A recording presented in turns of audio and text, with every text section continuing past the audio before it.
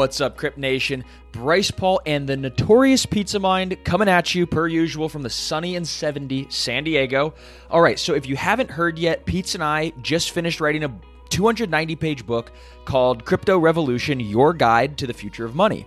And we did this so that anyone, anywhere in the world can learn about really how cryptocurrency and blockchain technology are putting the power back in the hands of the people. And really, we wrote this to equip the masses with the tools to profit from this revolution. So whether you invest in crypto or something else, the point is that you need to escape inflation, which is a hidden tax on your savings, by investing in your future. And we think that crypto is really the hottest market, which has the most upside potential. And we are so confident that Crypto Revolution is the perfect starting point, whether you're the crypto curious or the seasoned investor just looking to learn about the world's newest asset class. All right, the best part is we're giving it away literally for free, okay? For free. All we ask is you pay for shipping just to help offset the cost of the book. We're literally making $0 on this and are just doing it to give back to our amazing community of listeners. All right, so go to cryptorevolution.com today and get your free copy. All right, what is up, all you good, wonderful citizens of Crypt Nation? It is another episode of Crypto 101 podcast with your hosts, Bryce Paul, and as always, accompanied by my best friend and the notorious Pizza Mind. Pizza Mind, what's cracking? That is a great question. So we had an amazing day yesterday as Bitcoin flash crashed and created another tremendous buying opportunity. But what we're going to be talking about today is completely different. But if you have not yet checked out the weekly fire, you should definitely do so. And we would also like to thank our sponsors, Cog Network, for helping make this episode possible. Cog Network is geared for gains, so definitely check it out at cog.network. But what we're going to be talking about today is something different. It is called Blockstack. And these are one of the most wild contributors to this space. If you haven't heard of Blockstack, you're living under a rock. So we have with us Muneeb Ali, the founder and CEO. Welcome to Crypto 101. Really excited to be here. Couldn't be more thrilled to have you join us. I've heard you speak before, and I think you just personally, I think you have one of the most interesting backgrounds in crypto. So could you just start us off by acquainting the audience with who you are and kind of how you got into this whole cryptocurrency and blockchain world?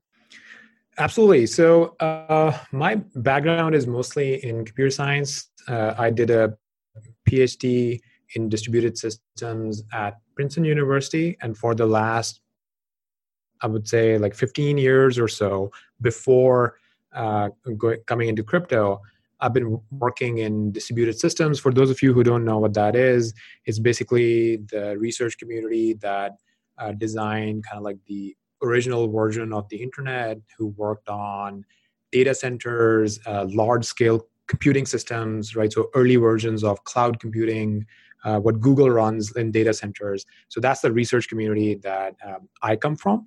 And I was originally kind of like working on basically more secure internet infrastructure. And we discovered blockchains as a solution to some of the problems that we've been working on. And then that was the rabbit hole, right? So this is around 2013. Me and my co-founder, Ryan, we met at Princeton University as well. And we discovered blockchains, the Bitcoin blockchain. And after that, the rest is history, right? Like we are still working in this area. And I think for decades to come, we'll probably be working in this area. Fascinating. Was there something in particular, like a problem that you were trying to solve that caused you to start Blockstack? Something maybe that like Bitcoin, that blockchain would not be able to solve? Was there what was the impetus for starting Blockstack? Yes. So I think going back to the original problems, think of this as the research community around the core internet protocols.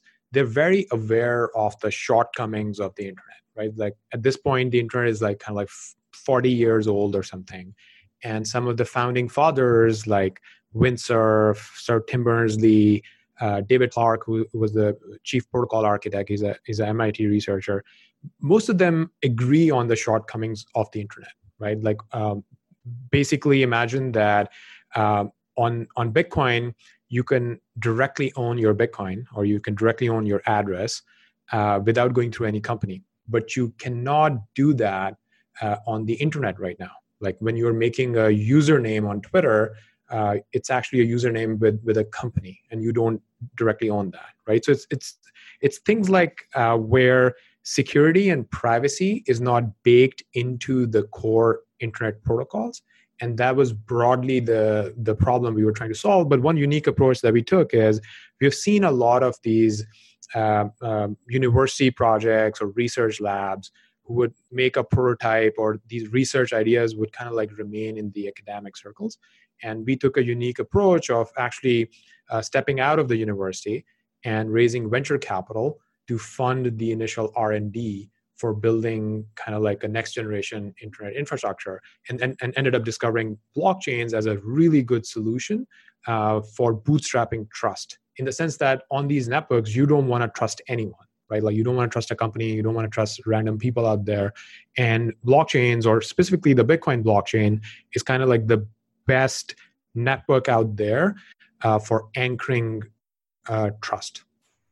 Really, really fascinating. Really good breakdown as well. And, you kind of touched on this idea that I want to expand upon, because we want to get like some good insight into how you see the future evolving. In particular, there's many decentralized public networks that offer, all sorts of different things, whether it's privacy or digital identity. You have Blockstack, we have Ethereum, we have Bitcoin, we have Decred. Will interoperability between these be a next logical step? Or what does that actually look like? Yeah, first of all, I think it's a great question. It's basically a lot of people have independently figured out that beyond kind of like payments or store of value, or kind of like a reserve cryptocurrency, which Bitcoin is, there is a big use case of blockchains in smart contracts or these Web3 types of applications, which are decentralized, more secure, more private. And in many ways, like as an industry, as a tech industry, it's very clear to us that Web3 would emerge on top of blockchains. Like that is no longer a kind of like a controversial statement. Most people generally agree that yes, a future web, let's call it Web3, will emerge on top of blockchains. I think the question that still remains open is which blockchain in general. And that's where, a lot of these different projects come in that have different technical designs or different ways of approaching the same problem. And I think it's entirely possible that there's more interchain communications, and we see traction kind of like going to not a single blockchain, but a group of blockchains. We're actually big believers in this. But before I get into interchain kind of like communications, let's first understand how Blockstack's approach is different. Perfect. In the sense that we're actually big believers in Bitcoin, right? So the version 1 of the Stacks blockchain is literally built on top of Bitcoin. Bitcoin miners process all the transactions. And the version 2, the Stacks 2.0 chain that we are launching this summer, that basically uses this new concept of proof of transfer mining, or POX.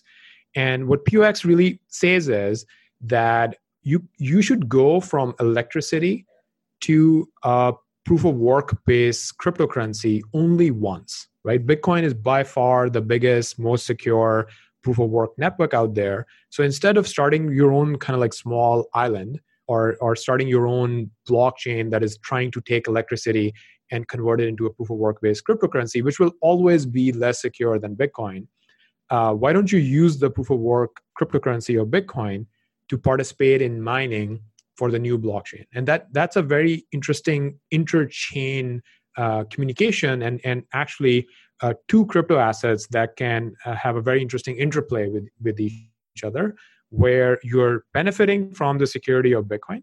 So our thesis is that it's entirely possible that Web3 emerges on top of Bitcoin, right? So it's anchored in Bitcoin security, but because Bitcoin itself needs to be kind of like stable and have limited functionality for security reasons, you're not going to bake in smart contracts or these new types of features into Bitcoin itself.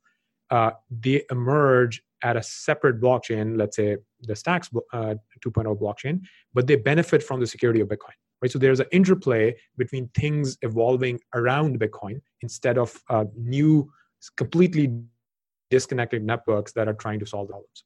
I mean, I think that makes a ton of sense, where you could kind of take, the best attributes of certain networks and, leverage them in different ways. And that makes a lot of sense. And so let's unpack exactly what Blockstack is and kind of what you guys offer. I know that, I've played around on the platform before, and I have my unique ID, and I can use different apps with that private key, and I get digital identity and all sorts of cool stuff. But, break it down. What is Blockstack? Yeah, absolutely. So Blockstack is software for a user-owned internet, right? So, and we're defining it broadly because it's also the developer stack. So if you're a developer and you need, you basically need to build a decentralized, secure application, there are different types of software libraries you need. You need to interact with the blockchain.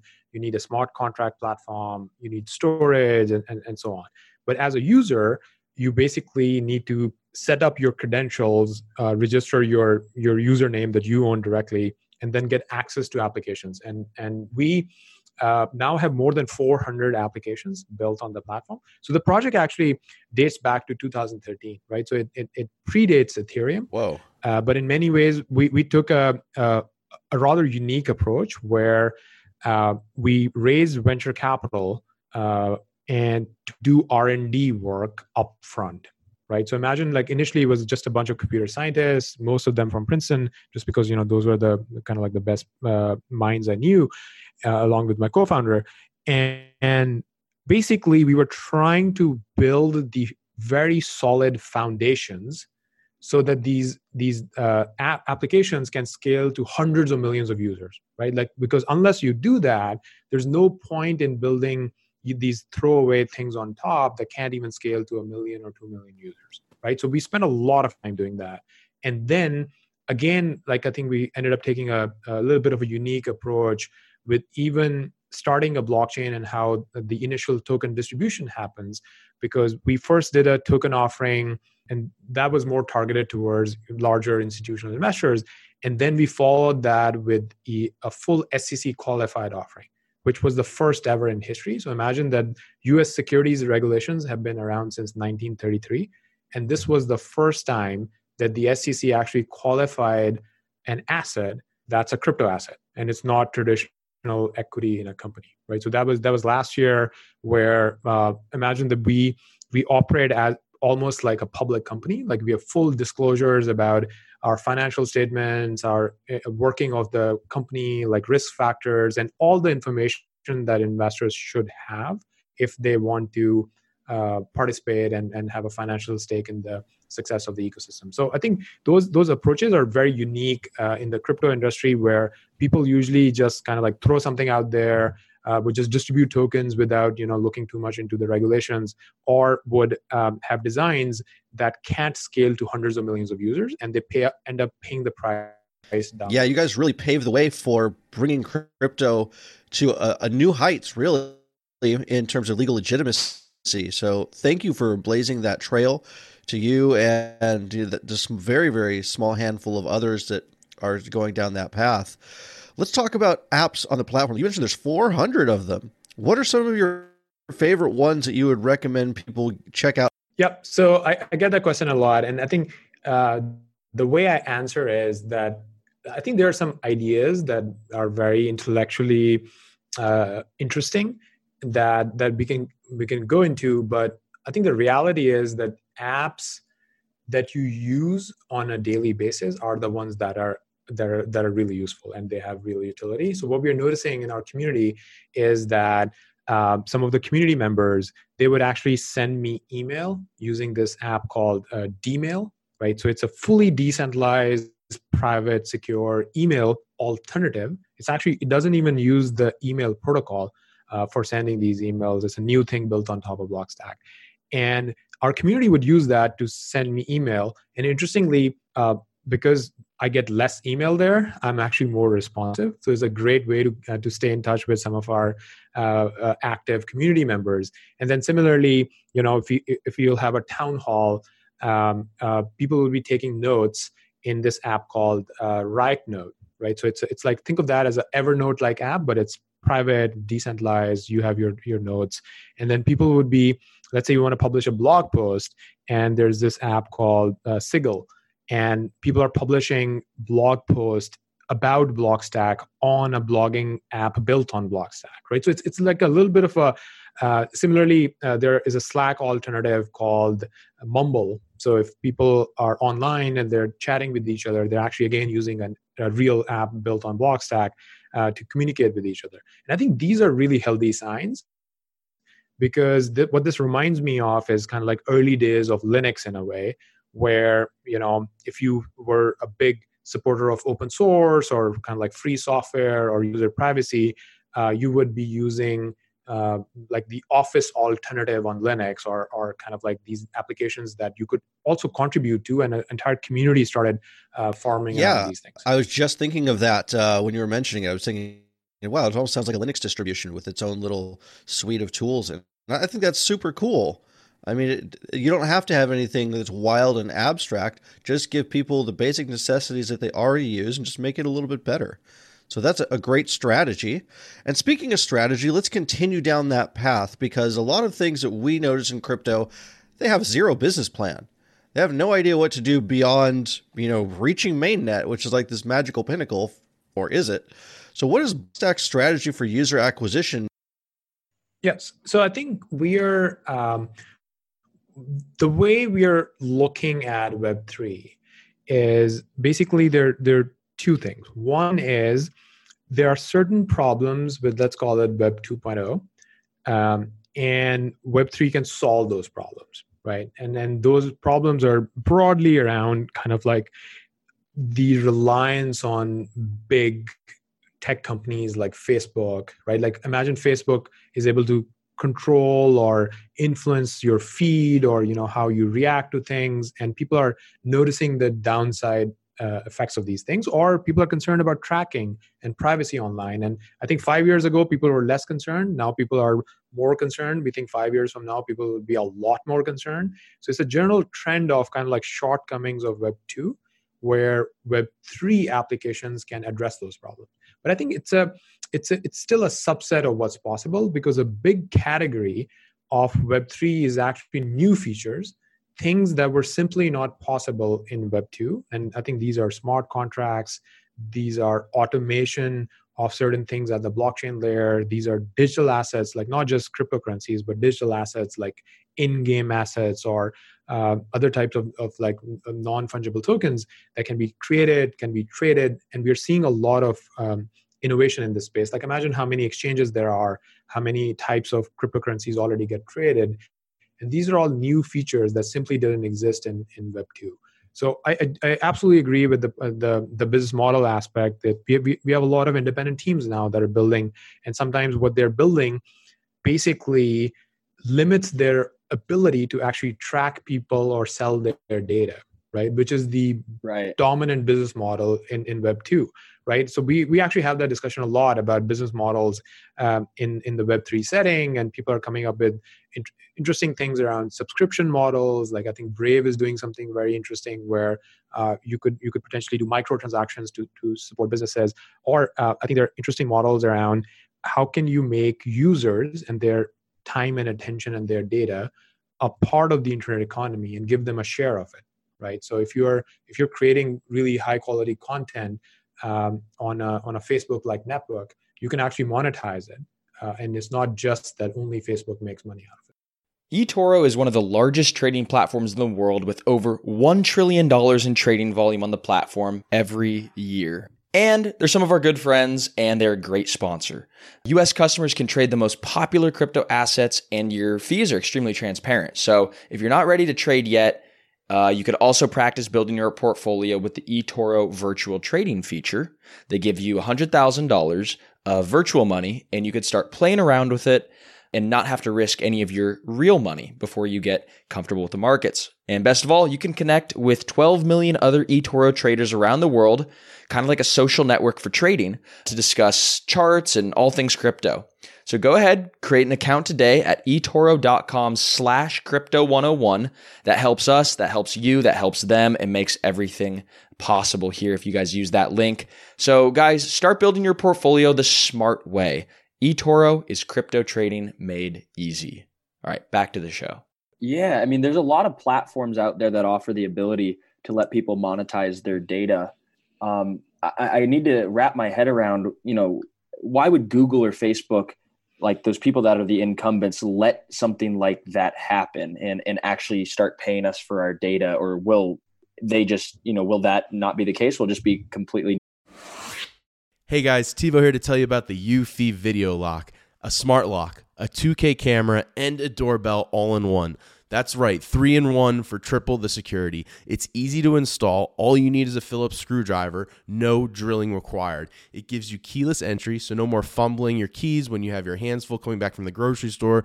No more worry about the kids losing a house key. No more worry about a guest losing the house key or forgetting the passcode on your door. And for Airbnbers, it's a no-brainer as you can change the passcode at will between renters. It has available fingerprint recognition, and it has AI self-learning chips, so the more you use it, the more accurate it's going to be. You will have no anxiety with the battery charging. It is a rechargeable battery, and it lasts around 4 months, but don't worry, when it's low, it'll give you plenty of weeks' notice, and also it always comes with a physical key as a backup. There's no monthly fee, unlike other brands that charge you a monthly fee to get your backup recordings. They're always recorded locally, and you will always have access. Customer support for the Eufy Video Lock is 24/7, so you don't have to worry about any issues you have, and it comes with an 18-month warranty. What I love about this product is it's truly all-in-one. With the 3-in-1, you don't have to go out and buy multiple parts. It's all in this package with the Eufy Video Lock. So if you're interested in learning more, go on Amazon and search Eufy Video Lock. That's EUFY Video Lock, or visit eufyofficial.com/video lock. Again, that's EUFY Video Lock. Eufy Video Lock. Get complete control over your front door. When you need mealtime inspiration, it's worth shopping Kroger, where you'll find over 30,000 mouth-watering choices that excite your inner foodie. And no matter what tasty choice you make, you'll enjoy our everyday low prices, plus extra ways to save, like digital coupons worth over $600 each week. You can also save up to $1 off per gallon at the pump with fuel points. More savings and more inspiring flavors make shopping Kroger worth it every time. Kroger, fresh for everyone. Fuel restrictions apply. Save big on your Memorial Day barbecue, all in the Kroger app. Get 3-pound rolls of juicy 80% lean ground beef for $3.49 a pound with a digital coupon. Then get select varieties of flavorful Powerade, Body Armor Super Drink, or Arizona tea for 77 cents each, all with your card. Shop these deals at your local Kroger today, or tap the screen now to download the Kroger app to save big today. Kroger, fresh for everyone. Prices and product availability subject to change. Restrictions apply. See site for details. New companies that are going to be doing that? Yeah, I think that goes back to let's go back to Web 1.0, which in my mind is kind of like desktop computers and no mobile and no functionality of actually posting things from the users. It was very much like you can read websites, right? Like it was read-only mode. You couldn't post like a tweet or a picture on a platform. It was less interactive, right? And companies that were doing really well back then, like a Microsoft, actually struggled a lot to enter Web 2.0. Really, like they still don't make a lot of money from advertising and user data. Like that's not Microsoft's business model. But Microsoft is still around in other ways, right? Similarly, I think what we're noticing with Web3 is some of the companies are kind of like completely ignoring this new trend. Facebook is actually taking it more seriously, and that's the entire initiative around Facebook Libra, where even all the way to Mark Zuckerberg. Like if you remember, like this year, his entire focus was on privacy social networks, right? And he was basically trying to he can see. I think he's very good at seeing things that can potentially disrupt Facebook. And he tries to proactively think about how to adapt. And I think, whereas if you look at like a Google or Amazon, you barely see them doing anything in crypto. And I think that might be a blind spot where they're not realizing where the world is heading to, and they're not proactively trying to work on it. How do you see data standards emerging in crypto and blockchain someday? For example, Cardano. I mean, this is one of the things that I talk about with Fireblocks, for example. Fireblocks is a platform for institutional grade companies to safely transact enormous amounts of crypto. And I said, do you guys have Cardano? They said, well, maybe someday, but it costs like $50,000 to integrate and a month to complete. They need all those engineers to hire just to do this thing. And I said, whoa, that's insane. And I heard the same thing from another wallet company. So it wasn't just them. So I was like, damn, that's really limiting. If only we had some kind of common standards and APIs and calls or whatever the case was, it'd be so helpful. So in an environment that's built from the ground up to allow for disagreement and modification, it's kind of come back to bite us in a way because nothing really works very well together. How do you think this might get fixed at some point? Yep. So I would, great question, right? So I would divide that into two things. One is how do different blockchains and the respective wallets and services can get easily integrated with each other because there are standards that start emerging around it, right? So this is something we have actually experienced firsthand. Let me give you an example. So the Stacks token, which is the fuel for the network, so it's kind of similar to how ETH works for gas, for smart contracts and digital assets. But there are interesting differences as well, and we can get into it later. But Stacks tokens, due to regulations, doesn't currently trade in the US, but trades internationally. So it's on Binance. And when these engineers wanted to integrate our blockchain, they were like, oh, so it's a new blockchain, and so they have to go through a learning curve to integrate the new blockchain. Whereas if this was simply a ERC20 type token on top of Ethereum, you can easily integrate it, right? So in some ways, standards like ERC20 can help with such things when you're talking about how easy it is to integrate new blockchains, new wallets, new types of services. And I think that's one category of things where I generally think that standards will emerge. And it's also like, usually in technologies, there's a phase where lots of experimentation happens. Lots of people are trying different variations and different design decisions. And then consolidation starts to happen where winners start to emerge. And then the winners end up kind of like writing the standards. But there's a separate side of data standards, which is super interesting to us, and which is around standards around user data, right? And the reason why that's interesting to us is already on Blockstack, there are actually multiple blogging applications. There are multiple noting applications. So imagine that because in Blockstack's design, the data is written with the user, right? So everyone gets not only their universal username that works on every app without passwords, but they also get their own private home drive, right? And all the app data is written to your private home drive. So if I'm using one note-taking app, I can just switch to the other app, and it's almost like switching the graphical interface, right? Because the underlying format, if both of them agree on the same format, your notes can magically appear in the new note-taking app, or your photos or your pictures can magically appear in a new photo sharing app. And that is something that we're super interested in, because what that means is that users not only own their data, but the data becomes very portable as well. That's one of the biggest reasons you can't leave Facebook, because you can't take your data with you, or more importantly, your data is not useful because you can't really just plug it into something else where it will be useful, right? So when data standards emerge around user data, it actually opens up a lot of opportunities for developers, for users. It makes things operate like a marketplace, right? Where data, and you'll go to the best application that provides the best user interface to you. And this is something that Jack Dorsey, I think, understands, where they started the initiative around a potential decentralized social network where Twitter could be just a client and the underlying data is a protocol and there are standards around it. Wow, amazing. So let's jump on over to the XTX token and mining. And I kind of want to know a little bit about, how is XTX mined? How is it different from, Bitcoin mining, for instance? And, really what's giving this thing value? Yep. So I think let's first go to our model of, we believe in a world where new blockchains can be anchored to Bitcoin's security. And this is how we have designed our consensus mechanism. So the way our consensus mechanism works is the Stacks 2.0 blockchain is a separate blockchain. And imagine that it interconnects or intercommunicates with Bitcoin.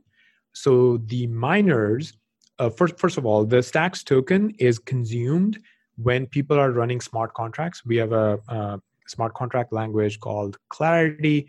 It's the way to differentiate it is basically it's very precise and very secure, right? Like when you're writing smart contracts, we believe that the only thing you want to optimize for is the security of the contracts and how you can reason about them. Reasoning meaning that you know what this program can and cannot do even before running it, right? So when developers are publishing these Clarity smart contracts, Stacks tokens are being consumed to run the contracts, right? Which is something that Bitcoin doesn't have, and there is very good reason that Bitcoin should not have that functionality at the Bitcoin layer. And so for the Stacks tokens, they're kind of like fuel for the network.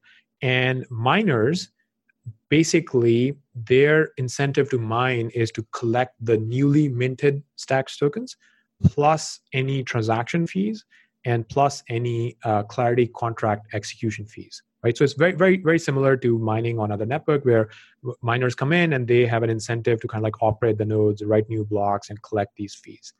But what's different is that typically miners would have their cost expressed as, their upfront investment into ASICs or computing hardware, plus their cost of electricity. Whereas here, their cost is expressed in Bitcoin, right? So you're not spending any money on hardware. You're not spending any money on electricity.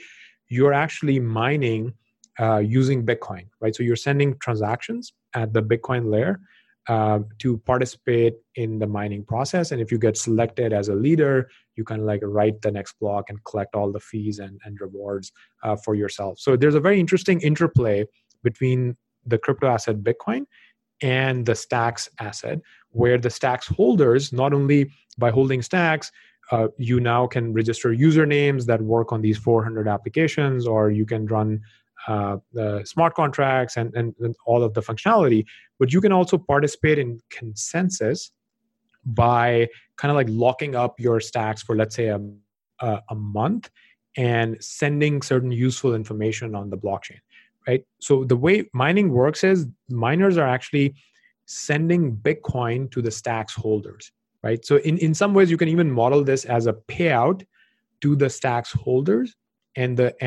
they're earning Bitcoin. And initially, people it take a while to wrap their head around this, right? Because by owning one crypto asset, you can earn the other crypto asset. But the other crypto asset is not just any crypto asset. It is Bitcoin. It is the reserve cryptocurrency of the world. Yeah. And people value that. There's nothing else like that. Yes. So I think that is a very interesting model where what you're really saying is that instead of like these small islands of blockchains appearing, there can be a lot of innovation around Bitcoin, and Bitcoin can establish itself as the reserve cryptocurrency, and other interesting crypto assets can have an interplay between Bitcoin and the new cryptocurrency. That's one of the most fascinating things I've ever heard. Like, why aren't more companies doing this? Was it really difficult and costly versus just spinning up an ERC20 token?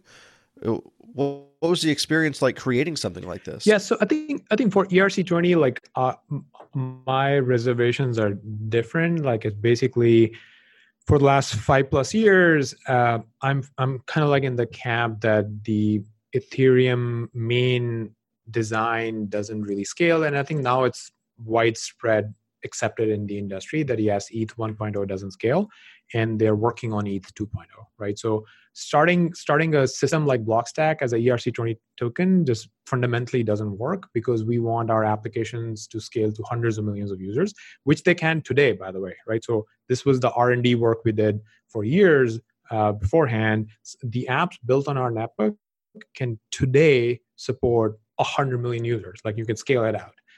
And that is something that just cannot happen on Ethereum right now. So if you are an ERC20 token, you're also limited by the underlying scalability properties of ETH 1.0, and you're kind of like looking at the research that's going into ETH 2.0 and kind of like waiting on that.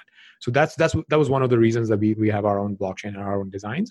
But in general, I think this idea of linking new blockchains with Bitcoin is relatively new.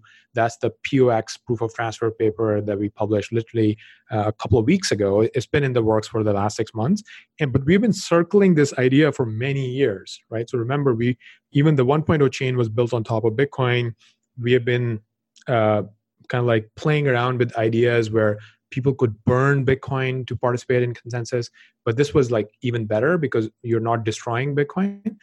You're actually transferring them to the holders of the new blockchain crypto asset, and those holders are doing some work for the network, right? So it's all about incentives and interlinking two blockchains together, which we're super excited. So do I need to have these Bitcoin ASIC miners in a huge farm, or can I use my computer? What do I need to mine? Yep, you don't need any hardware. That's the beauty of it, right? So you just need Bitcoin and our software, the Stacks blockchain mining software. And interestingly, so here's another interesting thing. Typically, miners are either very sophisticated parties who have access to electricity and large amounts of ASICs, or they might be just hobbyists who are just mining on some small chain, right?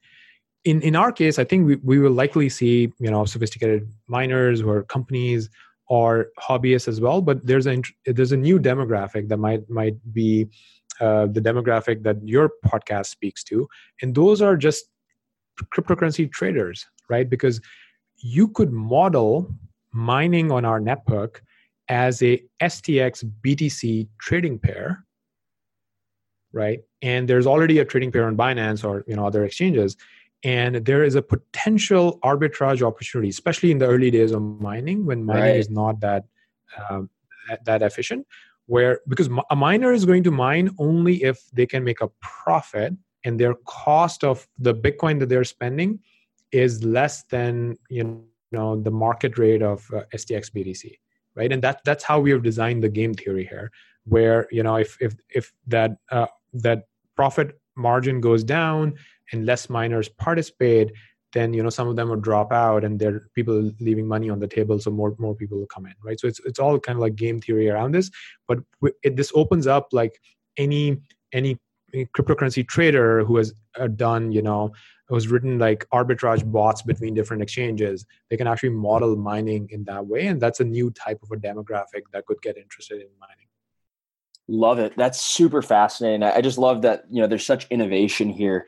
We speak to projects day in and day out, and just never have come across quite a project like yours. And plus, with the regulation, I think it was the regulation A+ offering is what you guys did, or the Reg D. Yeah, it was regulation A+ that got qualified by the SEC, and the Reg D was for institutional investors before that. Okay, perfect. Yeah, so I mean, all the work that you guys are doing on that front and the technological front, it's just really impressive. And before we let you go, Muneeb, we just have a couple closing questions that we like to ask every guest that comes on Crypto 101. How's that sound? Absolutely, and thank you for your support. Absolutely, my pleasure. The first question, and personally, like my favorite question that we get to ask everybody is, who is one person in the crypto space that you really admire? Somebody that has had a tremendous impact on you, maybe personally or academically.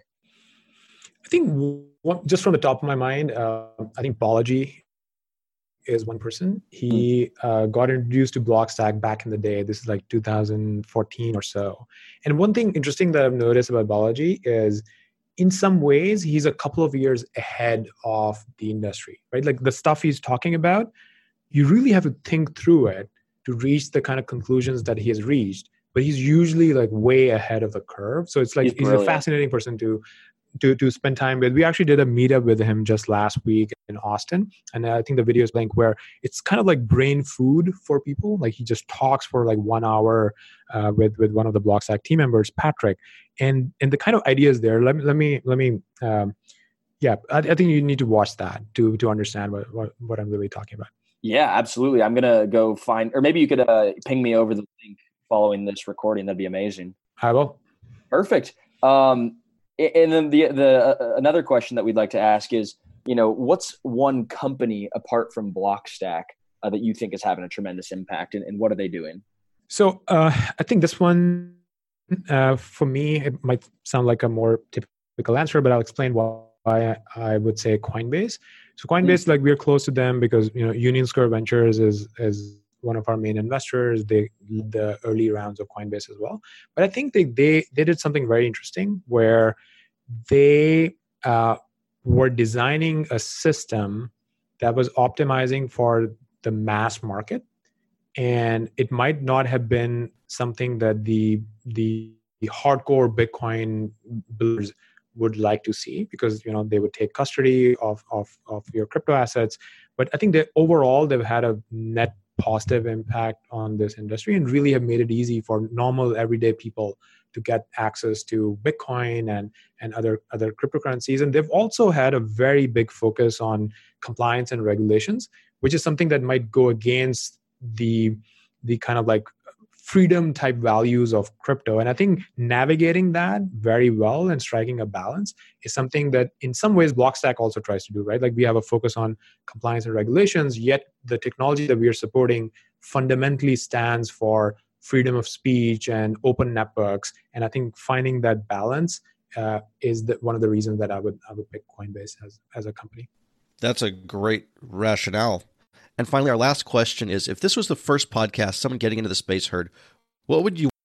So I think I've think about like how many times you've heard Web3 and Bitcoin in the sense. Not a lot, right? So we should be asking ourselves the question that why couldn't Web3 emerge on top of Bitcoin, which is by far the most secure blockchain, the biggest ecosystem, the biggest kind of like brand name as well. Like most people get introduced to crypto through Bitcoin. And similarly, I think one takeaway about Blockstack would be that, we're not one of those projects that, just optimize for market caps and trading. In fact, I think we're probably still not even on the CoinMarketCap top 100. We've just been focused on kind of like doing things the right way and actually building value. And the design decisions, the technical design decisions that we ended up making are drastically different from the rest of the crypto industry, right? So if there's like one thing people should dig more into is how radically different is Blockstack's approach, and how can that might be something that people are interested in, especially if they want to see Web3 emerge on top of Bitcoin. Very well said. Muneeb, thank you so much for spending the last 45 minutes with us here on Crypto 101 podcast. If anybody who's listening wants to get involved with Blockstack, where can we point them to? I think blockstack.org is a great place. We have a very healthy community of open source developers, and we do these like town halls where up to like 100, 150 people show up, and it's like a thriving ecosystem. And I think just following the links to our community from blockstack.org would be one way. And we are available on Twitter at Blockstack, and I'm personally at Muneeb, just my first name there. Brilliant. Alrighty, well that does it for us today on Crypto 101, and we look forward to speaking with you hopefully again soon at maybe one of the next big releases that you guys have. Absolutely. Would love to come back and talk about potentially the launch of Stacks 2.0. Oh, brilliant. I'd love to get that on the books. Sounds good. Thank you so much. Ciao.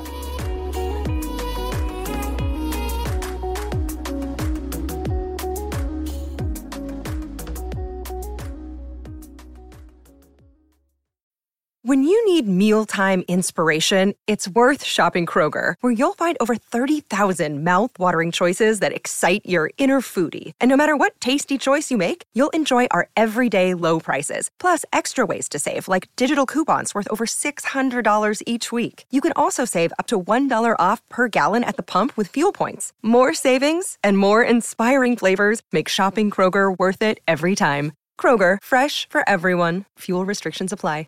Save big on your Memorial Day barbecue, all in the Kroger app. Get 3-pound rolls of juicy 80% lean ground beef for $3.49 a pound with a digital coupon. Then get select varieties of flavorful Powerade, Body Armor Super Drink, or Arizona tea for 77 cents each, all with your card. Shop these deals at your local Kroger today, or tap the screen now to download the Kroger app to save big today. Kroger, fresh for everyone.